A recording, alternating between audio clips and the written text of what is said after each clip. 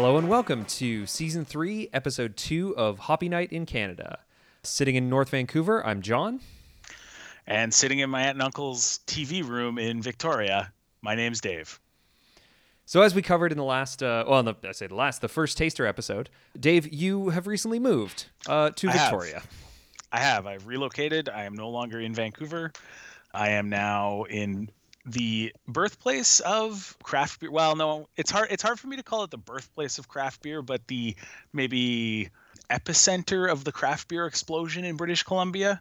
The birthplace would have to be Horseshoe Bay because the first craft brewery in British Columbia was the former Trollers pub, which no longer exists, which was the first incarnation of what's now Howe Sound. I actually didn't know that story at all. That's new to me. Now you do. Hey. But then after that, pretty shortly after that, Swans and Spinnakers opened up in Victoria, and Victoria has been a craft beer stronghold since then. Yeah, that's fair. I feel like I had an awareness of Victoria breweries before a lot of the ones that I now know and love in Vancouver. I feel like Driftwood was a mainstay from when I moved to Vancouver onward, I want to say. Yeah, totally. I mean, Victoria will never have the volume that Vancouver does just because Victoria doesn't have the population that Vancouver does. But without the breweries that are in Victoria, I don't think we would have the breweries that are in Vancouver. Yeah, that's fair. That's probably the most succinct way I could put it. Bold statement. I'll allow it. So yeah, we've got some interesting stuff to cover. It's a new year, and so we're going to be taking a bit of time revisiting some of the predictions we made in a previous episode. I think, if I remember correctly, it's Season 2, Episode 3. Either way, it was the first episode we recorded in 2017. We made a bunch of predictions about what we thought craft beer was going to do over the course of the year. So we're going to revisit some of those, see which ones we got right, see what we missed, and then we're going to make some new predictions about 2018 state of craft beer, where we think we're going next. Yeah, so that's a pretty broad topic, and we should probably hop right into it. Let's do it. So starting off, you want to take us into your beer of the moment? I do. This one I was a little bit late to the scene on, and I wish I had picked up on it earlier in the season. But my beer of the moment is Sweater Weather from Yellow Dog. It was Yellow Dog's winter ale, which they brewed in collaboration with Sea Fox, the Sea Fox's Jeff O'Neill show, one of the radio stations in Vancouver, and it was a charity brew. It is a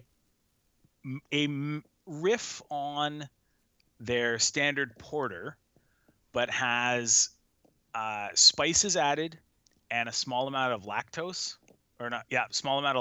added at the end. So it's kind of a milk porter, but it really tastes like a cookie. Like it is a cookie in beer form because I think they added cinnamon, nutmeg, and vanilla, and a little bit of sweetness from the lactose, and it's awesome. That's a lot going on in a porter, but it is fair enough. It really is. It was very much and we're going to talk about this style of beer a bit later, but it very much was there was a lot going on, but in a small sample size, I shared a tall can. It was really, really delightful. I don't know that I want a huge amount of it, but for a cold weather beer, it was great. That's fair. That sounds pretty good. Yeah. And I remember seeing it in the liquor stores for the last maybe month and a half. It's probably still fairly widely available. I know it's available in Victoria with pretty big amounts, so it's probably still available on the mainland as well. Nice. So what about you? What's your beer of the moment? So I'm actually going to go, because it's been a little while since we recorded a full episode. Over the holidays, I was out in Ontario, and my beer of the moment is a beer that I actually got to have over the Christmas holidays from a brewery called Rouge River. They're based out of Markham, which is a city north of Toronto. Was staying near there and happened to drop by the brewery just before Christmas and got to try their boysenberry sour. Ooh, wow. It's very nice. They, as far as I understand, I haven't looked into the brewery that much, but as far as I understand, a lot of the beers that they make are one-offs. So they're trying, as far as I understand, to not repeat recipes too much. Okay. So yeah, I'm not really sure what the availability of a beer like that's going to be now, considering I had it. We're recording this mid-January, so I had it almost a month ago. But in general, Rouge River, I got to try a couple of their other beers as well. It was really nice, and so especially for any Ontario listeners, if you happen to see them on a menu somewhere, I would highly recommend checking them out. Well, yeah, I mean, it's not a brewery that I've ever heard of.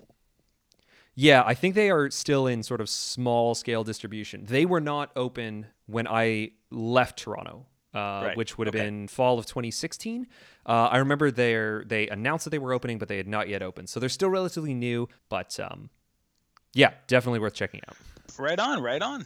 That sounds delicious. And maybe if I ever get a chance to get out to Toronto, I will make an attempt to find Rouge River. Yeah. Okay, so let's go back and look at the predictions that we did make. I believe, like you said, it was season 2, episode 3. We took a look at what we thought was going to happen in 2017, and in general, I think we did pretty okay. We're going to talk about something that we missed, but I think in general we did pretty okay.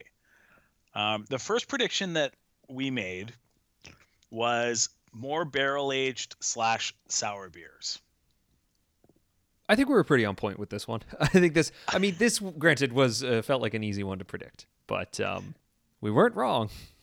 Yeah, I think we nailed that one pretty good. And like you said, it was a pretty easy one. I think that just as craft beer is developing, you're going to we see a more varied taste, and sours are just kind of a more specialized beer. And so we're seeing more of an appetite for such a specialized beer. Mm-hmm. I mean, just in Victoria now, there's a brewery opening very soon called Ile Sauvage that is going to specialize in just sour and wild beer. You were, yeah, I mean, you were telling me about this before the podcast, but yeah, that's something that I'm very much looking forward to.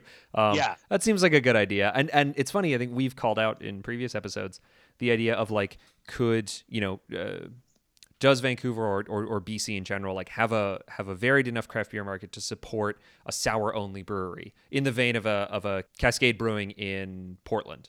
Right. Of course. Something along Yeah. those lines. And so I find it funny that, yeah, like apparently we have got to the point where like that's a brewery is staking their entire claim on that.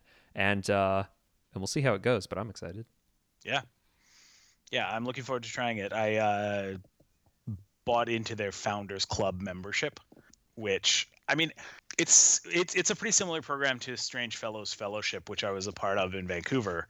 I mean, it's a way for breweries to raise some capital, Mm-hmm. and it's an interesting way to do it. My worry is that things like that will cause some breweries to be a little bit too insider clubby exclusive, which I don't want to happen. Strange Fellows has never really felt that way. Mm-hmm. They've done an excellent job of appreciating the people who supported them in the fellowship, but not making it seem like you're better or special in any way. You just happen to have some money that you were willing to lend them. Well, and one of the things that I like about like not being a member of the Strange Fellows Fellowship or club or whatever it is, one of the things that I like is if you go to the brewery, you can actually just get tasters of the special release beers that they put out as part of that club. So Yeah. you don't have to necessarily buy in to be able to try those beers. And it's a fairly reasonable cost to get a taster at the brewery itself. So that idea that, yeah, if you join the club, you get a couple of bottles to yourself. But if you just want to try it, you're probably going to be able to, as long as you're somewhere in the vicinity of the brewery itself, which you'd have to be anyway to be a part of the Founders Club. Exactly. So, I mean, that it is something I'm a little bit concerned about if more breweries go that way. Mm-hmm. I remember Dogwood did a Kickstarter before they opened. I didn't buy in, and I don't remember what the reward levels were, but I'm pretty sure for them it was just like they just needed one little more push to get going, like to fill up their grain silo basically. And so like it's an interesting way to do it, because as long as you're able to make some beer, you can then sort of pay back the Kickstarter funding. Yeah.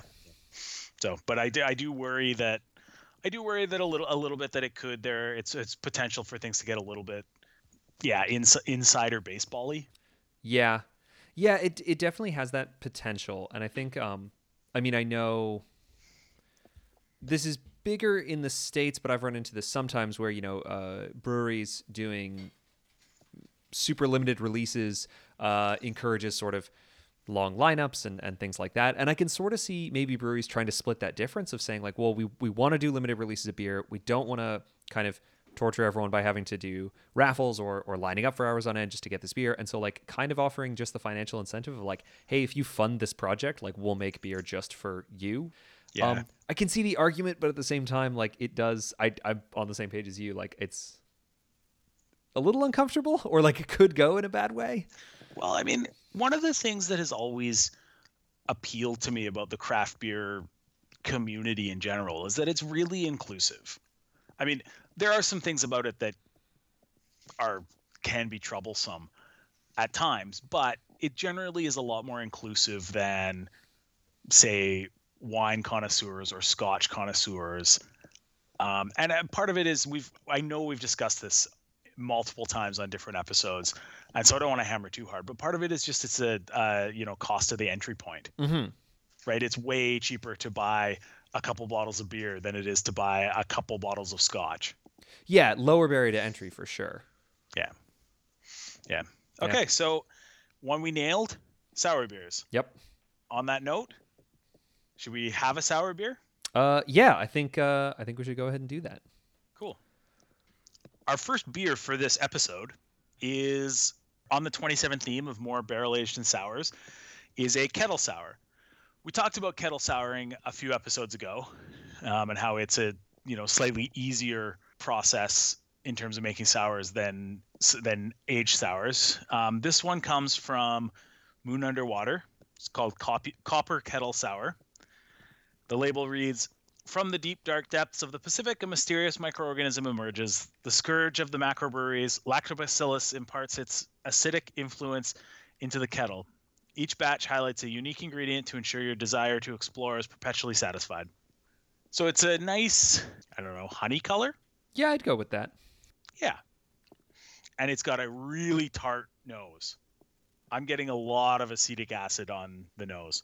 Yeah, but it is a very kind of tart nose to it, like you say. Yeah. All right, let's give it a try. Oh, that's really nice. That's interesting. I'm not sure I'm 100% sold on it. It's like the tartness is there. It's not nearly as sour as I expected it to be from the smell. No. I like it. It's not a terribly good, I'm going to say it's not a terribly good seasonal beer. This would be great in the summer. This would be a good patio beer. Yeah. Maybe that's what I'm getting from it. Time of year that we're recording and all that kind of stuff. There's nothing, I'm finding it hard to identify what it is, but I'm just like, yeah, it's not a bad beer. It's just maybe not what I was looking for. I think it's quite pleasant. It's a pretty nice, just like tart kettle sour. It's really not very sour at all. Yeah. Especially based on the nose. I was expecting much more tart nature. But no, I quite like it. Yeah, it's maybe I might know what it is. I think in general, recent sours that I've had have either erred on the side of much fruitier hops being chosen or introduction of fruit in the sour itself. And so right. I think I was expecting that. And so it kind of threw me in that there's not a lot of that character in it. And again, that's not the fault of the beer. I think that just might be kind of I went in expecting something and got something else out. Yeah. Yeah, fair. Yeah. I think it's good. I would give this I think it is just a kind of a nice, good sipping kettle sour. I would give this a 7.5. That's fair. I'll go 7. Okay. The neutral vote. Yeah, nothing. It's bad. I just don't know really what to say. I just don't feel that strongly about it. There isn't really anything defining about it. Maybe that's it. I don't find anything standing out that much. It's not soup. It's a little tart, but it's not super sour. It's not. It doesn't have a really strong kind of malt backbone to it. It doesn't have a really strong hop profile. It's just sort of there. I think, yeah, it's almost like a blank canvas. Mm-hmm. I almost feel like they could play with it a bit, but as a starting point, it's a nice, reliable, steady beer, I think. Yeah, yeah, that's fair. I think a good comparison to this in another style of beer would be just like a plain pale ale. Yeah, this is like the pale ale of kettle sours. Yeah, that's it. Um, It is. It is. That's a good way to put it. yeah, that's I'm gonna cite that, and for that reason, 7 out of Yeah. 10. There you go. There we go. Cool. Pretty good. All right. Our next prediction. This was one of my predictions, and I'm taking the L on this one. We didn't quite get there, but my prediction was that BC brewers and craft brewers in general, were going to find an archaic style of beer, and it was going to become wildly popular. Something that would be, a dusty notebook in Belgium or Germany somewhere would be blown off, or the dust would be blown off of it, and a beer recipe revealed of a style that was dead for 200 years. And the reason my prediction came from as a result of the popularity of Goza the year before. Mm-hmm. And it just didn't happen. There wasn't one weird archaic style that everybody jumped on and did. I mean, I saw the only thing that comes even close, and I don't think it's fair, but the only thing that comes even close was I saw a lot of Baltic porters this year. But this isn't even the first year that I've seen Baltic porters. Mm-hmm. So that's sort of maybe, but in general, I'm taking the L on this one. Nobody came through and got me a weird old style of beer. I thought maybe we'd get a whole whackload of Gratzers or a whole bunch of I don't know. I can't. That Gratzer's the only old style of beer that I can think of that comes to mind. I saw some. I don't know if I saw more Gruits than I did the previous year, but I kept seeing Gruits, which I'm like, all right, I guess Gruits. For listeners who don't know, are a sort of one of those ancient styles of beers before the cultivation of hops, and so the sort of bittering or preserving agent is some other collection of herbs other than hops, and it's kind of a wide open field as far as I understand. And they're generally terrible. Yeah, I've never had one that I've really liked. They're generally awful. Other than the novelty, I know Bose, which is the brewery out of Ottawa. They've recently expanded their distribution this year, so you can kind of find them all over the place. And they make quite a few nice beers. I want to say 2 or 3 years ago, got super into making Gruits. And at one point I went to an LCBO and they had, I think, 4 different Gruits on the shelf from Bose. And really? Give it a rest. Yeah. I get the novelty, I guess, in that it's probably a challenge for the brewmaster, and it's probably kind of something interesting, and it's a more open field to play with. But I've never gotten behind them. And like I say, I feel like I saw a couple this year, but I wouldn't necessarily say more than previous years. It is funny, this prediction actually ties into an article that I saw and a prediction that I was going to bring to the table. So I'll save it for later, but it is possible that we're just running out of archaic styles of beer. I mean, not to say that there won't be movements of popularity in them. Like you say, Gratzer's a known quantity. Maybe next year is the year that everyone kind of picks up on them. But maybe it's more of maybe we're getting to a point where they're all known quantities a little bit more. And that's not to say they can't become popular, but there are fewer new discoveries to be made. That's very possibly true. Yeah. Well, we're at 1-1. So the next one that we had, I actually forget who had this one, but the continued rise of the hazy IPA, which yes, we nailed it. Yeah. Oh yeah. Mission Boy, accomplished. Did we ever. I don't think that there was a more popular or kind of divisive style of beer this year than the hazy IPA or the New England IPA or the Northeast IPA, however you want to call it. They're all kind of the same. Mm-hmm. I don't think they're divisive amongst beer fans.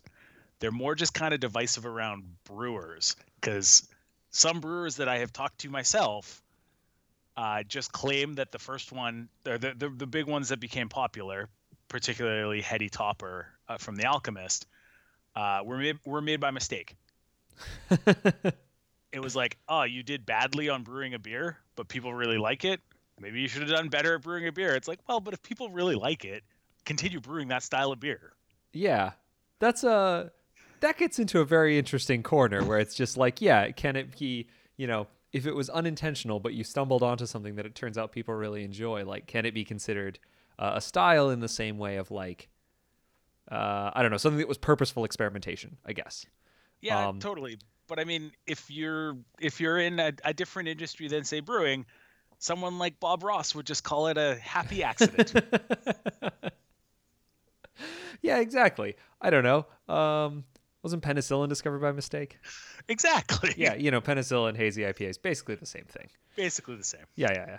I find it interesting. Like, one of the things that I found interesting about this trend was that there was a range. Like, in some ways, I may get in trouble for saying this, but like in my mind, like even things like milkshake IPAs, which felt like this very niche thing, fit within the spectrum of like we started to move towards different varieties of hops, especially fruitier kinds, addition of things like wheat and maybe more adjuncts into the beer to give it that haze and a different kind of body or mouthfeel to the beer. And then it became this like spectrum. So that's, I feel like, one of the things that I found interesting about the trend of hazy IPAs or hazy beers in general was that it kind of felt fun and different. Like you didn't fully know what you were going to get with a lot of cases because everyone was trying something a little different. I mean, case in point, I brought it up in our first taster episode, but the hazy white IPA from Fieldhouse in Abbotsford. Which I after the day after we recorded that episode, I went and bought some and we tried it and it's delicious. Yeah, it's great. And like, but you look into it and they're like, cool. It's almost this sort of fusion of styles of aim for a hazy IPA, but they're going to throw some wheat in. There's going to be some coriander. They're going to have some of these characters of Belgian wits, and then they're going to introduce that into, a beer with high IBUs. And I guess that's like, maybe we're reaching a point where like it's some of these things, it's hard to call them IPAs in a traditional sense is maybe why people are getting annoyed at it.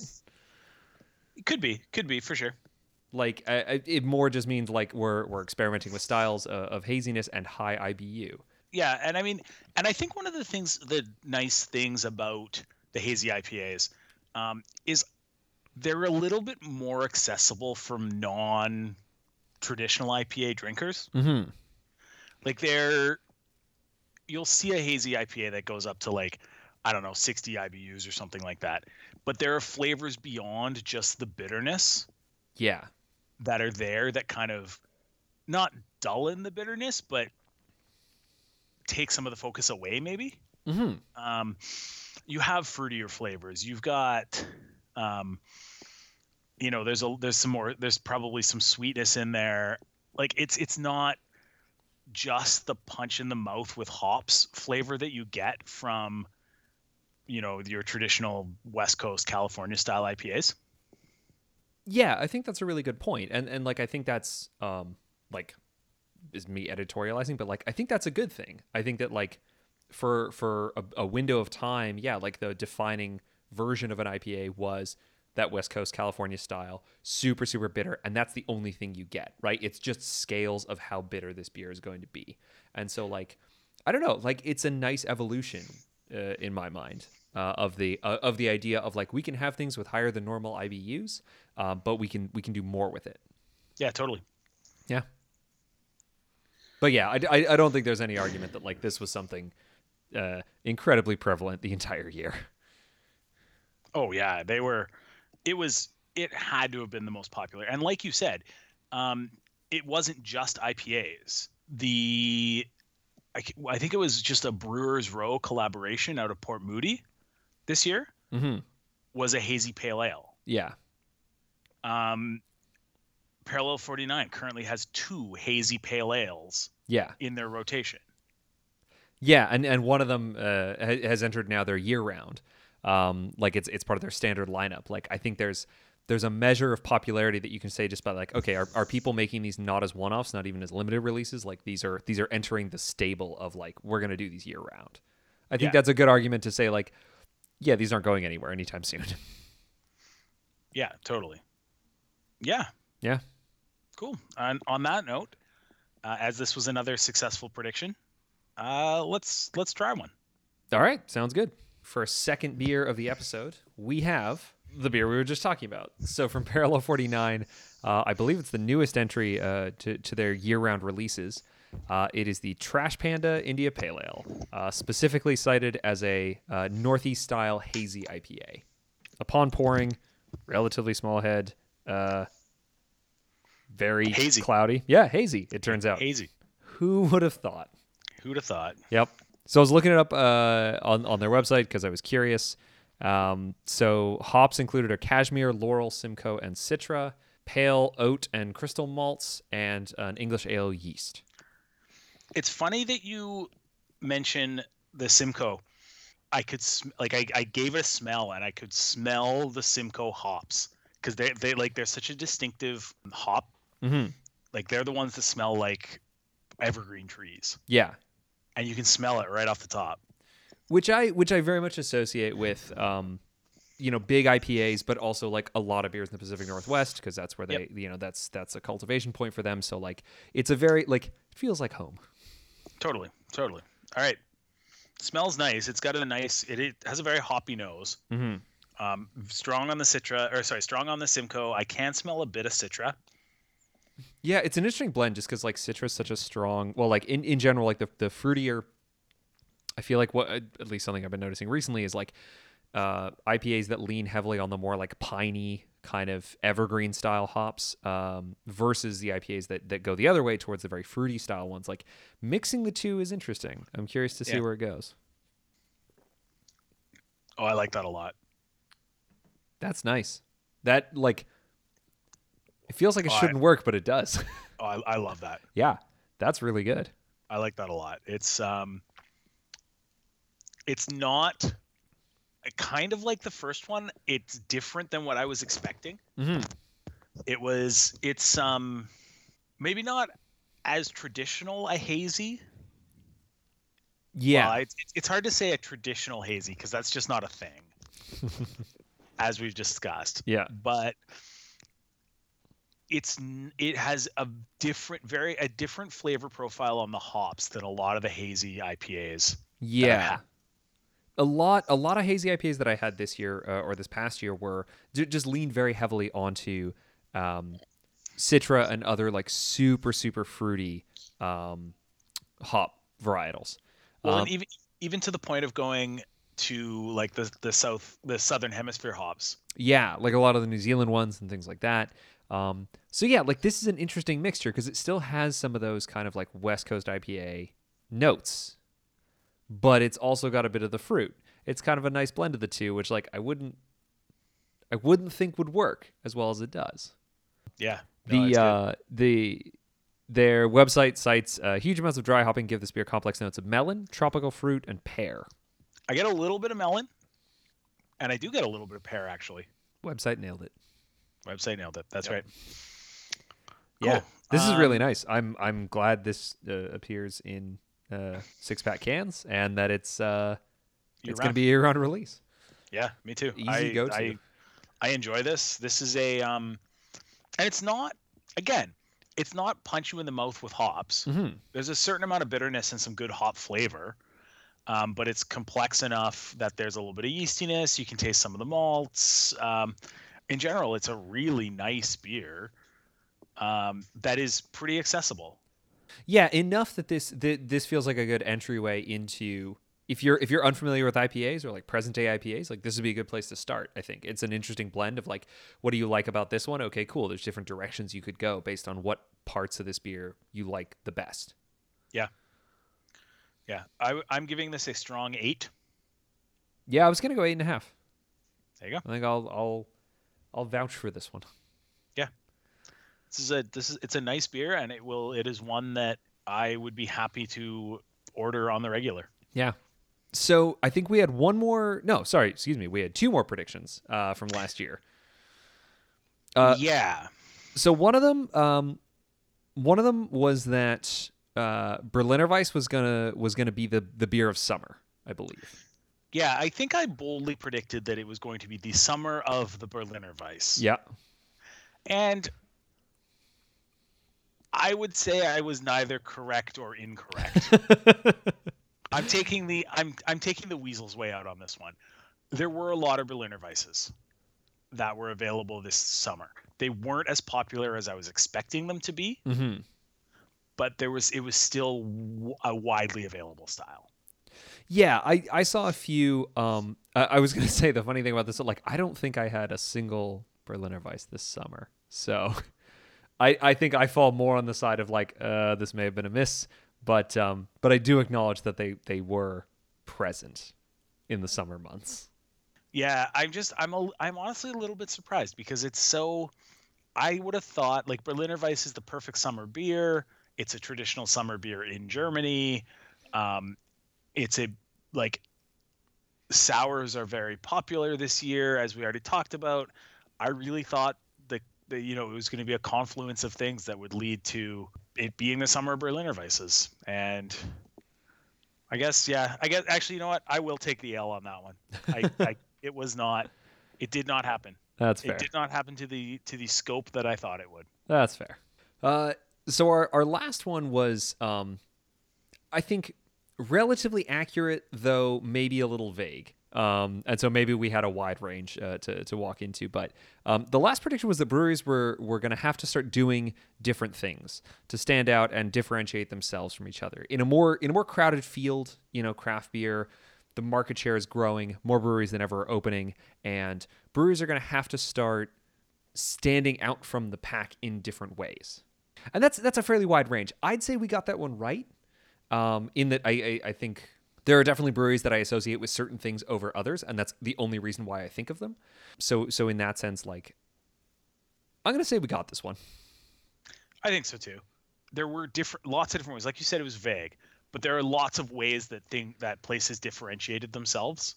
Mm-hmm. Um, for example, one of the new breweries in Vancouver this year was Andina, and they differentiated themselves by doing supposedly South American beer. Yeah. Did they do it terribly well? That's debatable.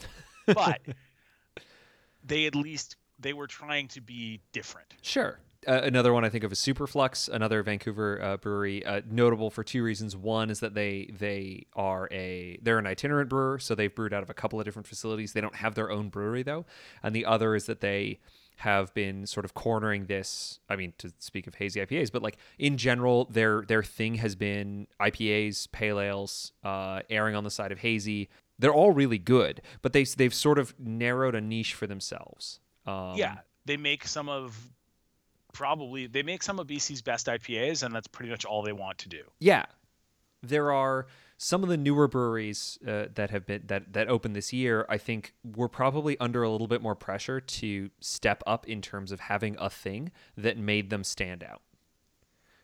Yeah. For example, there are other breweries that opened this year that like don't come to mind because there's nothing that differentiated them necessarily. Even if their beer was good, it was just like, well, what was what was their thing? And I hesitate to say gimmick because I think there are like it gets a bit into predictions for this year, but like I wouldn't call Superflux a gimmick. I'd say that like they found a niche and they're sticking to it because they think that's where they're going to be most successful, and so far it's worked. Well, that's it. It's not a gimmick, but it's what's your thing. Yeah. What do you do that makes you special? Yeah. So yeah. So I think we got that one. Yep. I mean, that's pretty good. 5 predictions. I'd say we got 3 out of 5. Yeah, that's all right. That's a decent track record. Yep. So before we get into predictions for this year, and we talked about this a little bit before we started recording, but were there any trends that you noticed over the last year that you think we missed going in? Like things that you didn't expect to happen that happened? Going to the liquor store right now, there's a lot more wax capped beers than there probably ever has been. That's actually a really good point. I'd noticed it without ever acknowledging it, I guess.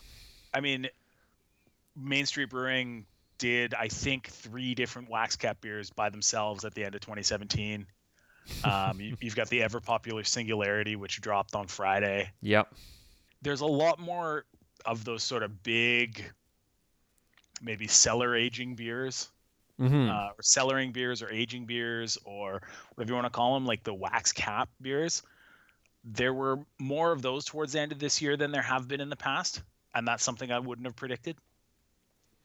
Yeah, it's a good point. I wonder if it's a function of, I mean, Main Street maybe is a good example where like they've been around long enough now to start producing things that they've had the time to barrel age. I mean, we talked about this before, but like have had time to barrel age for a little bit longer, or build up a repertoire, I guess.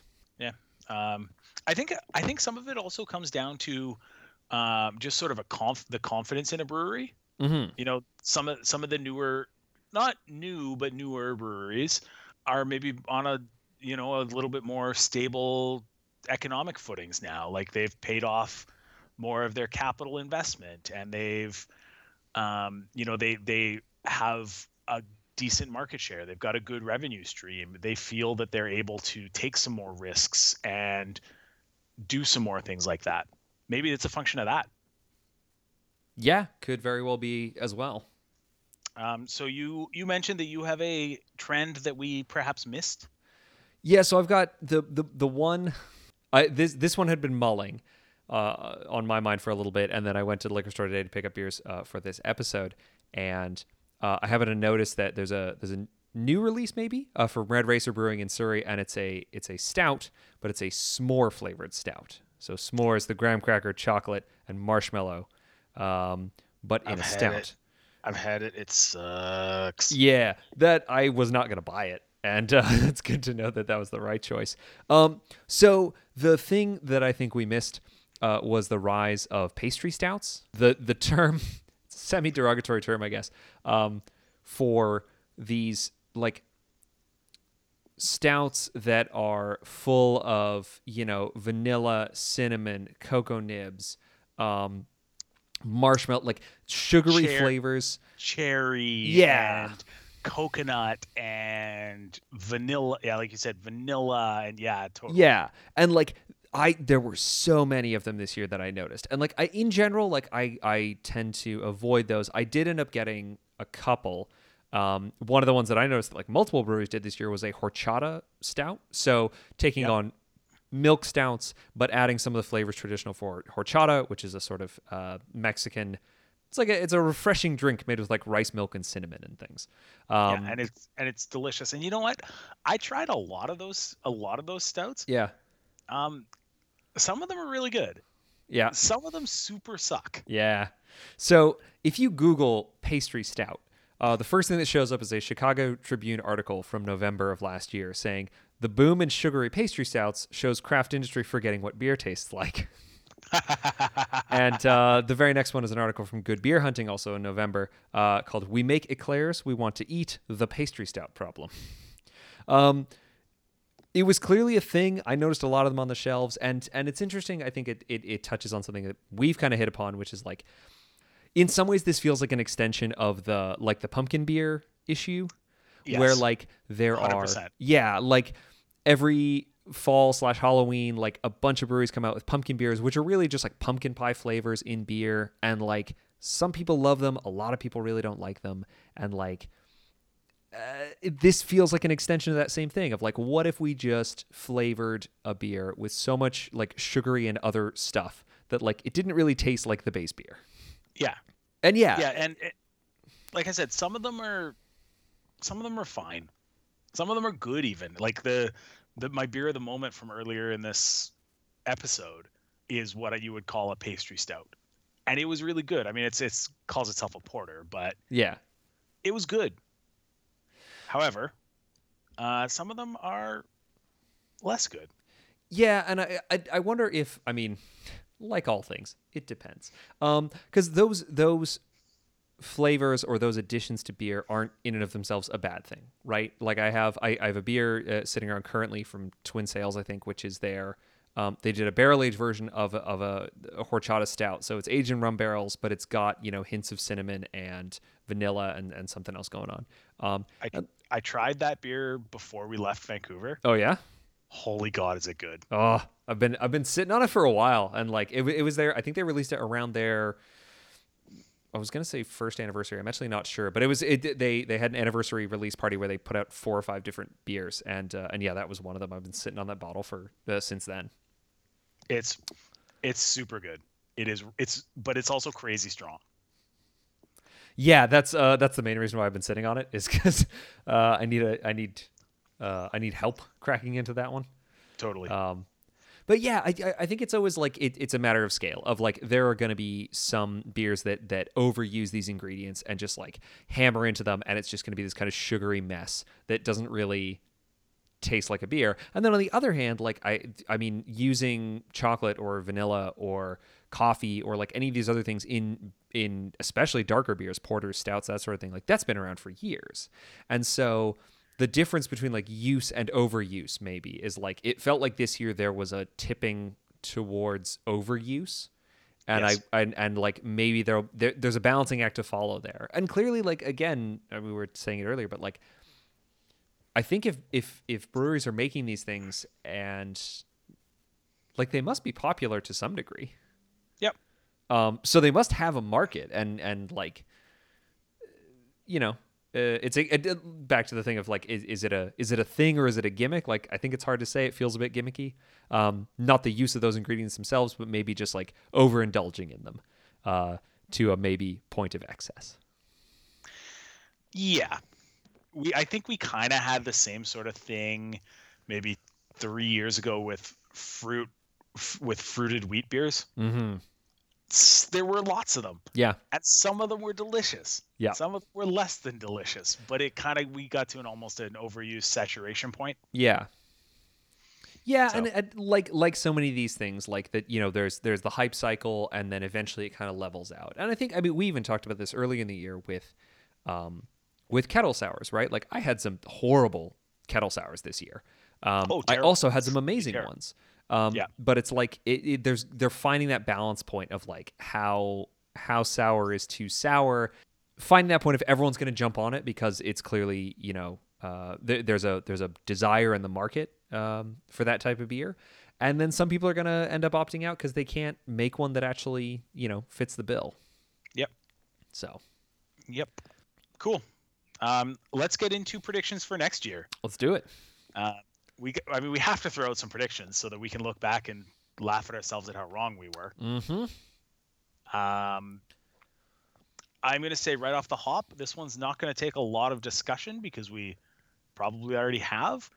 But also for next year, hazy IPAs are going to be big. Oh yeah, they're going to continue to be big. Yeah.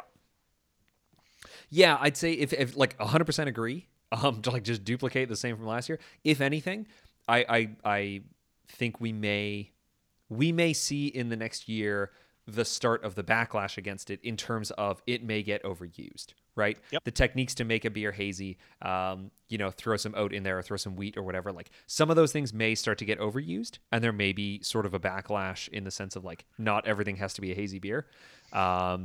I do not look forward to the first hazy amber ale. Yeah, like it'll happen, but I mean, like we were just talking about, I think there'll be some good experimentation, and maybe some people will push on the trend too hard.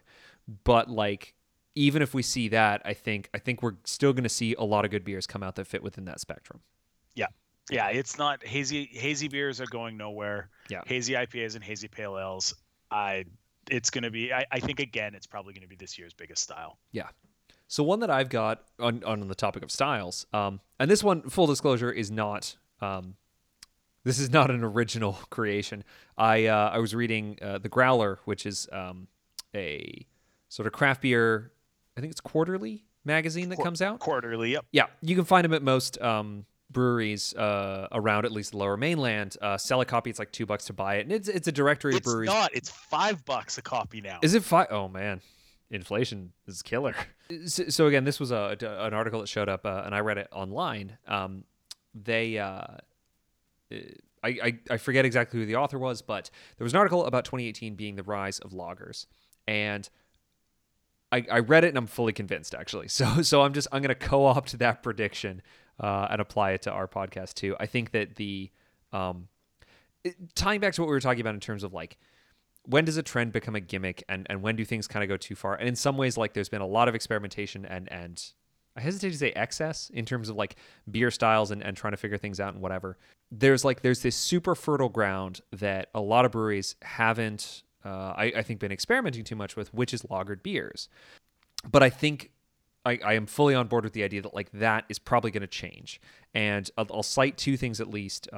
I think in the last couple of days, I was looking on Instagram, and I think Red Collar Brewing posted something about 3 new beers that they have. Two of which were I think they had a Marzen, a dark wheat beer, and I can't remember. It may have been a Kolsch, but either way, two of them were lagered beers.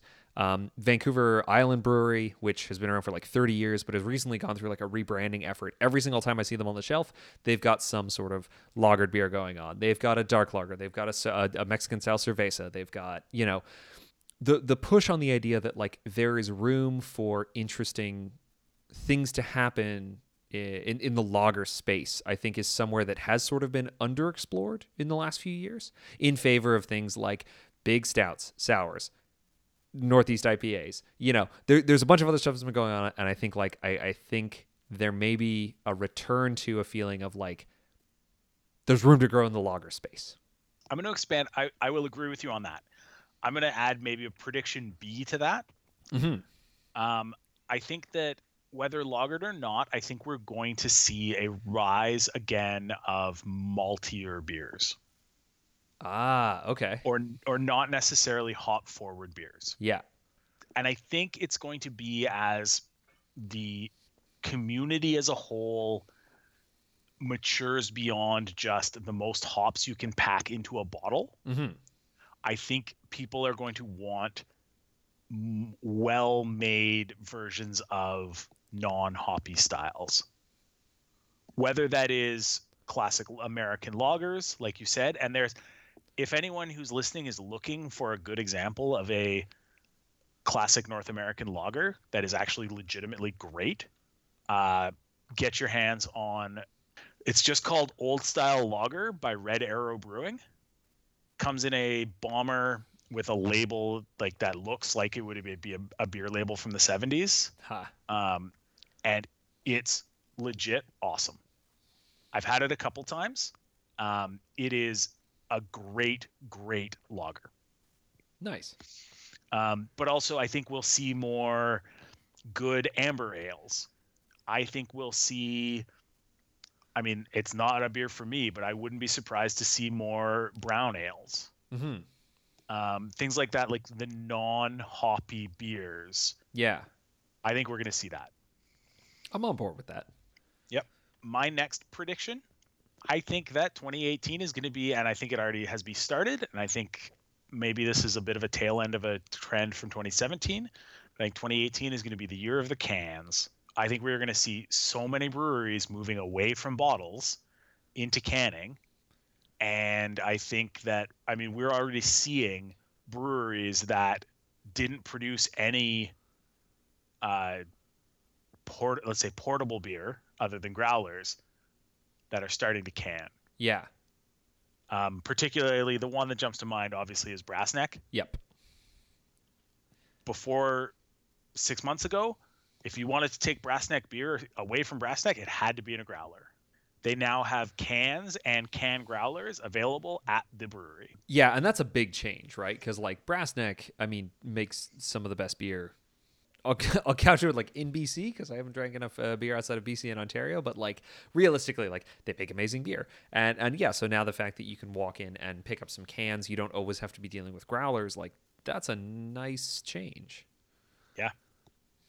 Yeah, I mean, and even it's gotten to a point now where I'm surprised when I see a brewery has put out a new beer in 6-pack bottles. Mm-hmm. It's almost exclusively 6-pack cans. Yeah. And I think that probably there's several reasons for this. One, I think cans have become kind of destigmatized. Yes, I think that's a big part of it. There was a long time when canned beer was considered lower quality, and people thought cans added flavor, and it was tinny, and like it was just crappy beer that was in cans. Mm-hmm. So I think canning has become destigmatized. Cans are better for the beer. It's a more stable vessel. Yeah. Which I think that's a big part of it. And also, I think that it's become easier to can.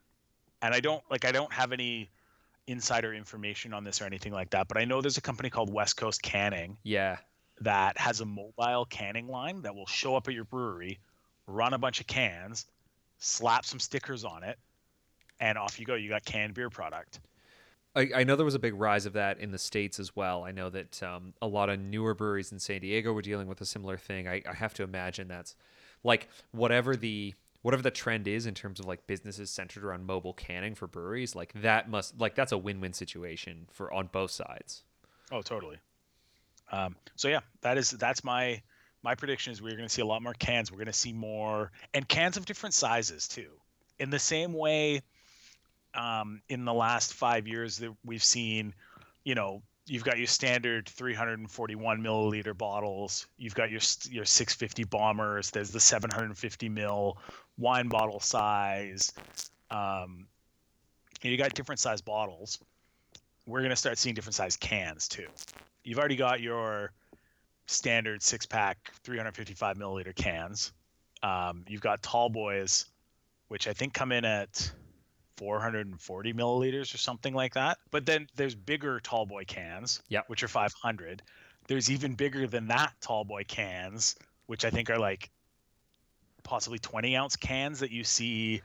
They're popular in the States.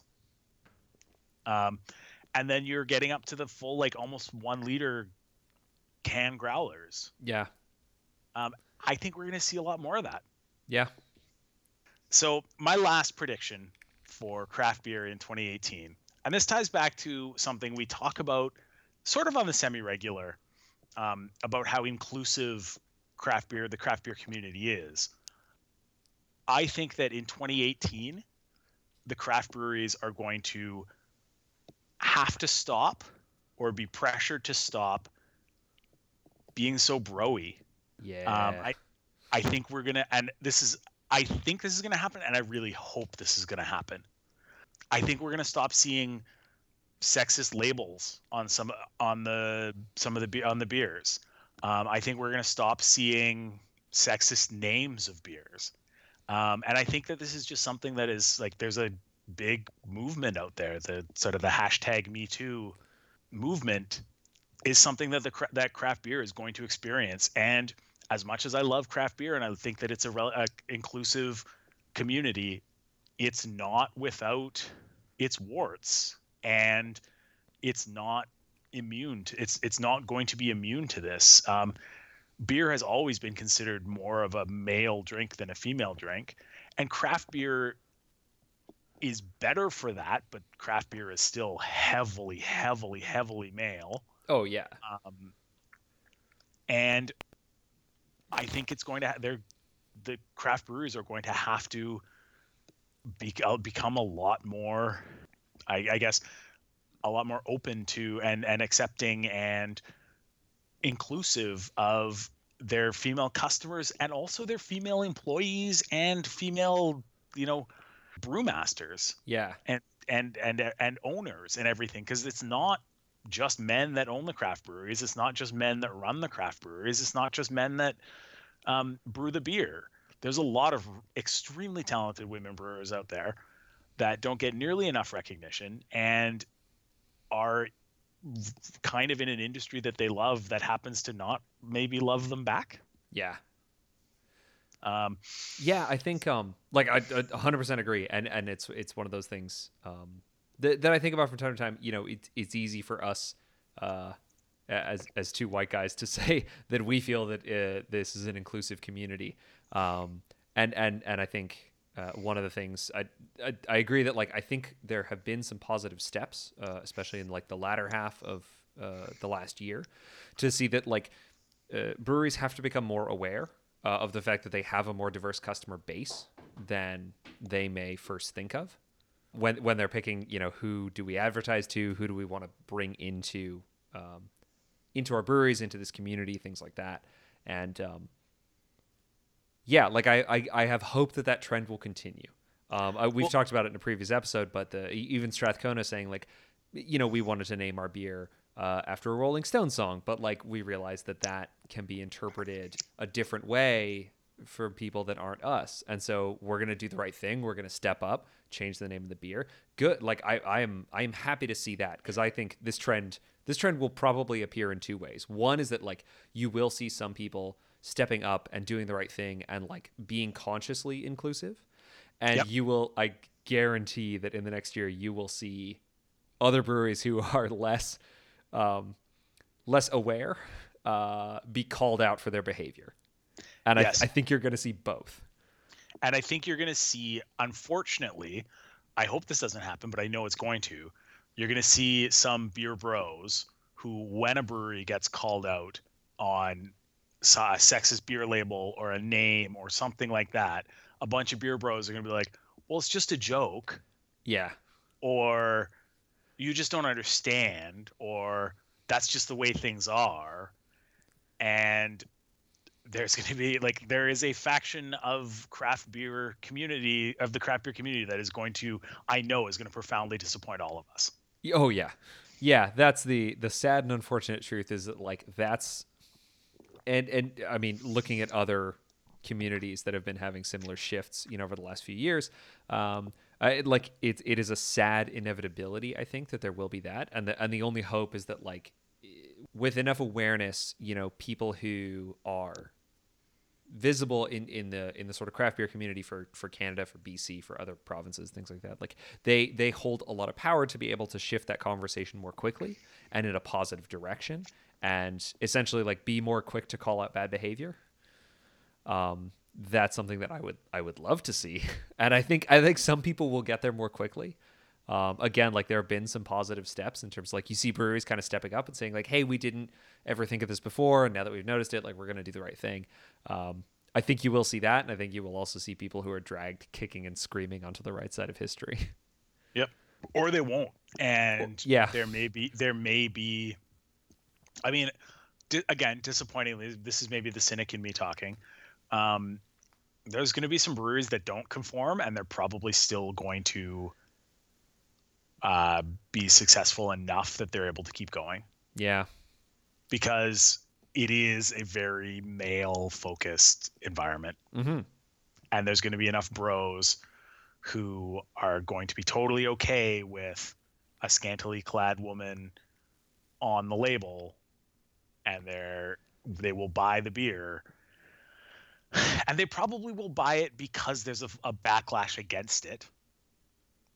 Yeah. That there's going to be some breweries that just don't get dragged kicking and screaming onto the right side of history, and will in future years go down as be like, yep. Why did anyone take that stand? But I think it might happen. Yeah. Unfortunately. Yeah, for some people this is the hill that they want to die on for whatever reason, and so yeah, I think I 100% agree though. Like I think this is going to be my hope is that this becomes part of the dialogue of the next year, right? It's so like too. It's been such a big cultural shift in the last 6 months of so many people being more aware of the sort of long-standing inequality and injustices perpetrated on various communities, and so this idea that like craft beer isn't immune to that, and it would be really nice for that community to be able to look within itself and start to change. Yeah. In some ways that it should. Yep. Yeah. On that somber note, let's call an end to this podcast. Sounds good. This has been season 3, episode 2 of Hoppy Night in Canada. Please, if you have any questions, comments, suggestions, reach out. We're on Twitter at HoppyNightCA. Same with Instagram. Yep. Send us an email, hoppynightincanada@gmail.com. Hit up the website, hoppynight.ca. And as always, please drop into iTunes, Stitcher, anywhere else you get your podcasts. Leave us a review. Give us a 5-star rating. That's the one. We always appreciate it. And tell your friends. As always. Yep. In Victoria, I'm Dave. And I'm John. Cheers. Cheers.